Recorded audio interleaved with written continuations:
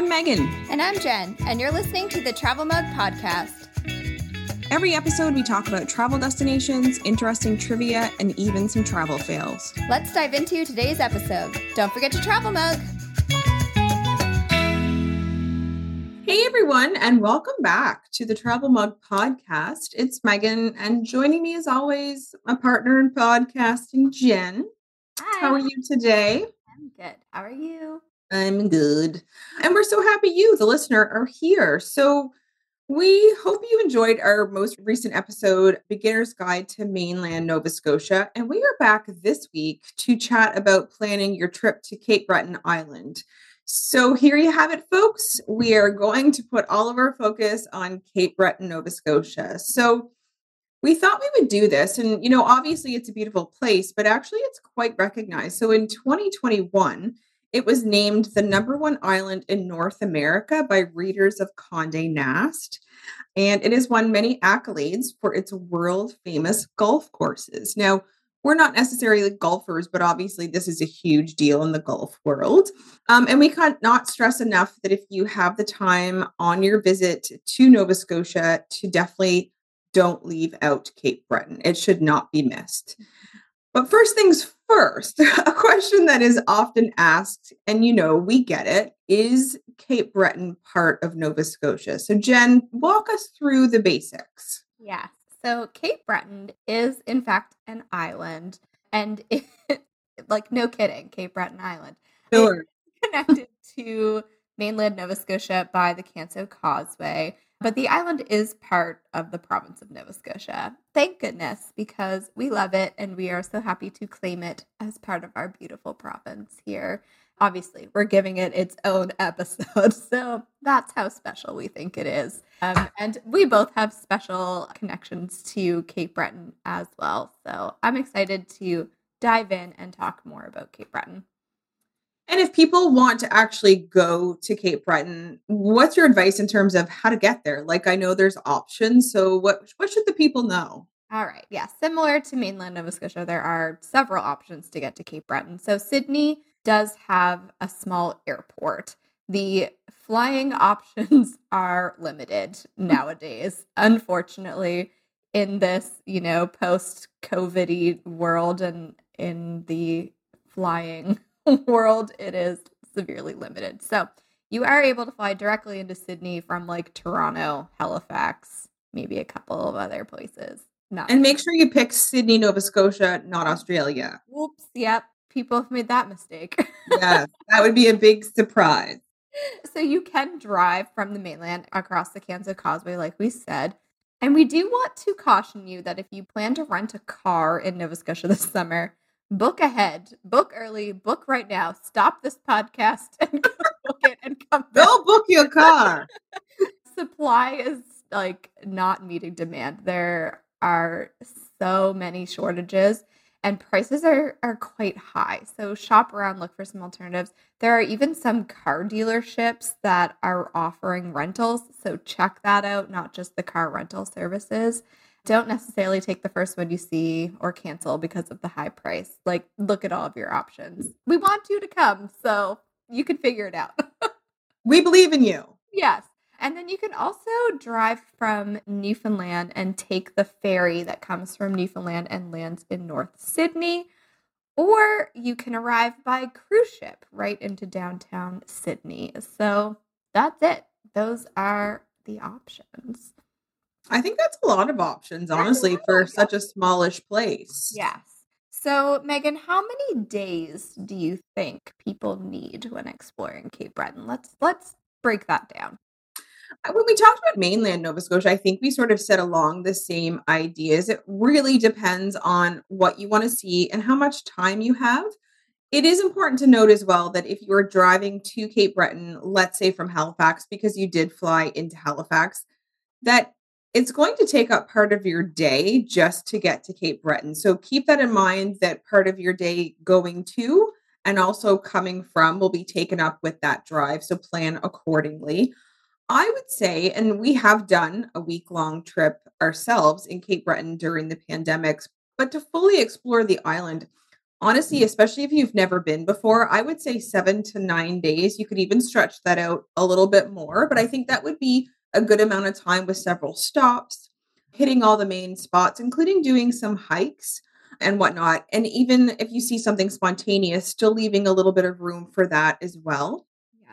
You can certainly do a visit in like 2 to 4 days, but like anywhere, you would just really have to pick what really matters, what you really wanna see, understanding that you are gonna miss some stuff, but really that's just more reason to come back, honestly. So, do Yeah. you kind of agree with that timeline, or what are your Yeah, thoughts? definitely. I think that people hear island and think that it is small, and it's Yeah. actually pretty big.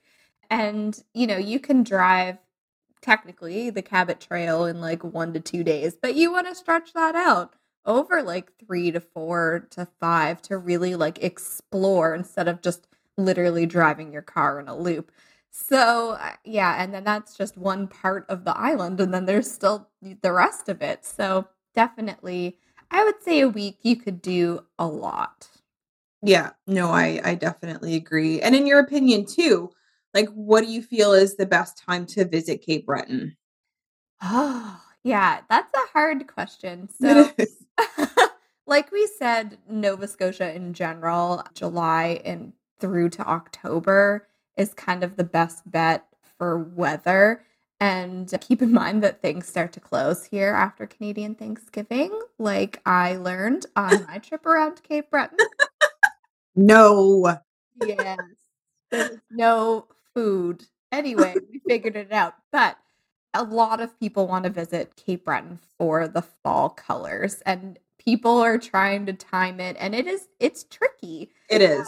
So it really depends on if we've had like a bad hurricane season or not, like in 2022. But like generally after or around the first week of October is usually good. Sometimes one side of the Cabot Trail is ready and the other side is not. Sometimes it's past prime for one side of the Cabot Trail and the other side is perfect.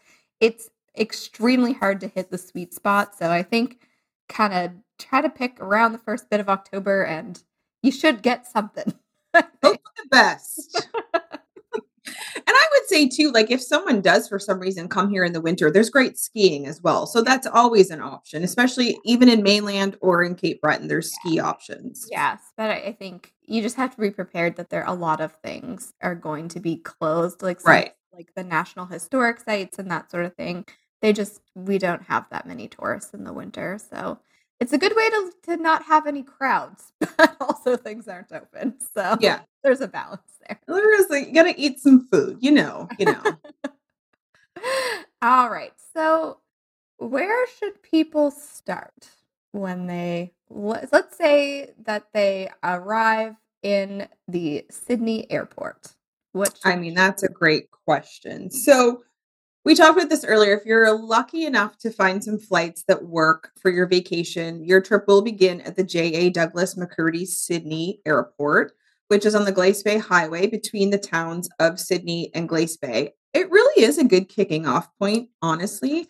And it's an easy way to see both towns before heading out onto the rest of the island. So, Sydney's the largest town in Cape Breton.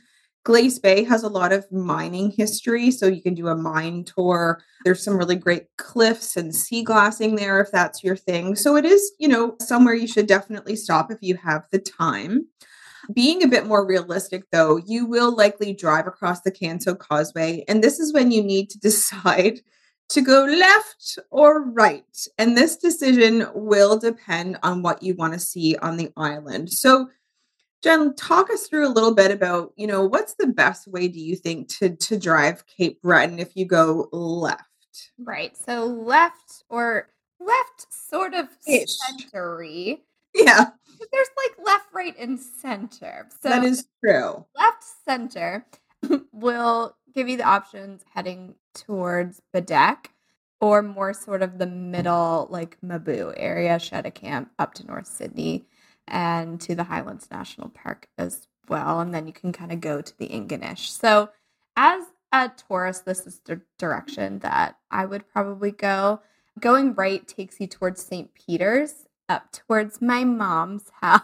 Oh, A along the Bredor Lakes into Sydney and Glace Bay. Also a really good option. St. Peter's is actually, it's a small little town, but it's kind of cute. It's cute. Nice shops and stuff. And so like I would go that way too, not because my mom lives there, but I would also go that way.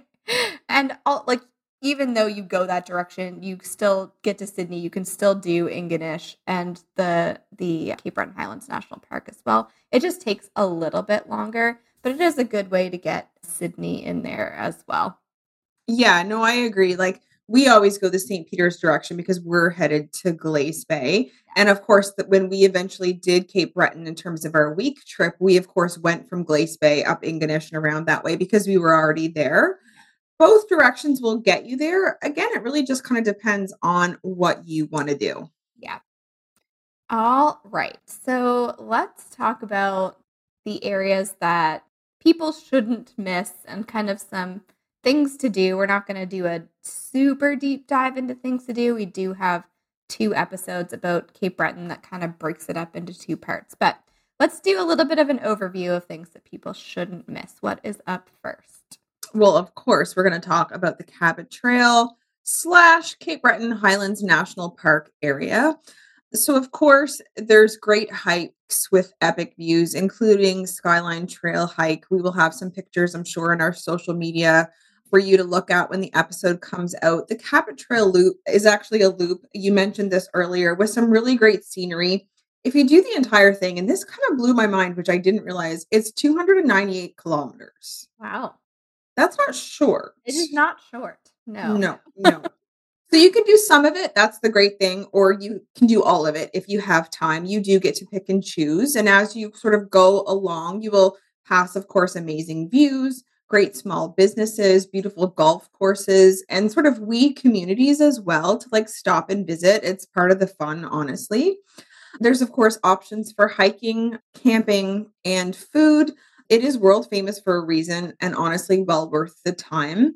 And there are events that happen throughout the summer and fall. So be sure to check and see if your trip coincides with some of those. And as you do travel along the trail, there are some sharp turns. There's, of course, wildlife, lots of motorcycles out on the road, especially in the summer. The roads can get really busy with a variety of things. So really just drive with care would be a word of caution, I would say as well. Yeah, definitely. Like pull over safely in spots that are designated for pulling over for photos because there are parts that are a little bit windy and narrow and you don't want to be in the way. You don't want to be a statistic on your summer vacation. No. All right, Megan, talk to me about the Ingonish area because it's actually one of my favorite areas in Cape Breton and I feel like people don't spend enough time there. I completely agree. We definitely spent some time there during our Cape Breton trip, and it was the probably the highlight. There's of course the world famous Celtic Lodge. It's along the Cabot Trail, sort of sits atop a beautiful strip of land that overlooks Ingonish and the beautiful beach there. You can of course golf there. You can eat there, stay, enjoy their spa facilities. When we did stay there in 2021, our room was nice and it did overlook the ocean as well. The food was very good. And it felt a little bit resortish, a little bit dirty dancing-ish in terms of like the resort itself. So that was what I was able to picture in my mind, but that's just a child of the 80s for you right there. It is historic and it's a centerpiece of the area. And I would also recommend hiking to the end of the point behind the lodge. We did it right before checkout. So we had to stop like 3/4 of the way, unfortunately, just to get back in time to check out. So give yourself enough time. A little bit challenging in some areas, but even the views we saw were well worth it. And I'm sure it's lovely once you get to the end. Have you ever happened to do that hike? I haven't actually. So yeah, I'd like to spend a bit more time in the Ingonish area. We haven't actually like stayed there. We just drove through. So yeah, I'm definitely I'll put that on my list. Definitely. And across, not the street necessarily, but in very near the Celtic Lodge is also the Atlantic Gondola. So it takes you up Cape Smoky for some amazing views of the Cabot Trail, plus great hiking. And there's a mountaintop snack shop up there. We love a snack shop. You love a snack shop. I know. Opening day for 2023 is actually on July 1st. I did look up some prices because we didn't get a chance to take it. It wasn't open yet when we were there. Adults do pay $49.99, children 5 to 11, $26.99, and more info, of course, can be found on their website. And Cape Smoky as well is a great spot for skiing in the winter, and it's a popular destination really all year round now because of the gondola itself. Mhm. And then I would say before you leave the area, and I've already referenced it, visit Ingonish Beach. It's located very near Celtic Lodge. It's a great stretch of sand and ocean. It's not huge, but the views are so amazing. There's so many rocks you can sit on. We went in the evening after all the visitors had left, and it was pretty much deserted and honestly so relaxing and beautiful.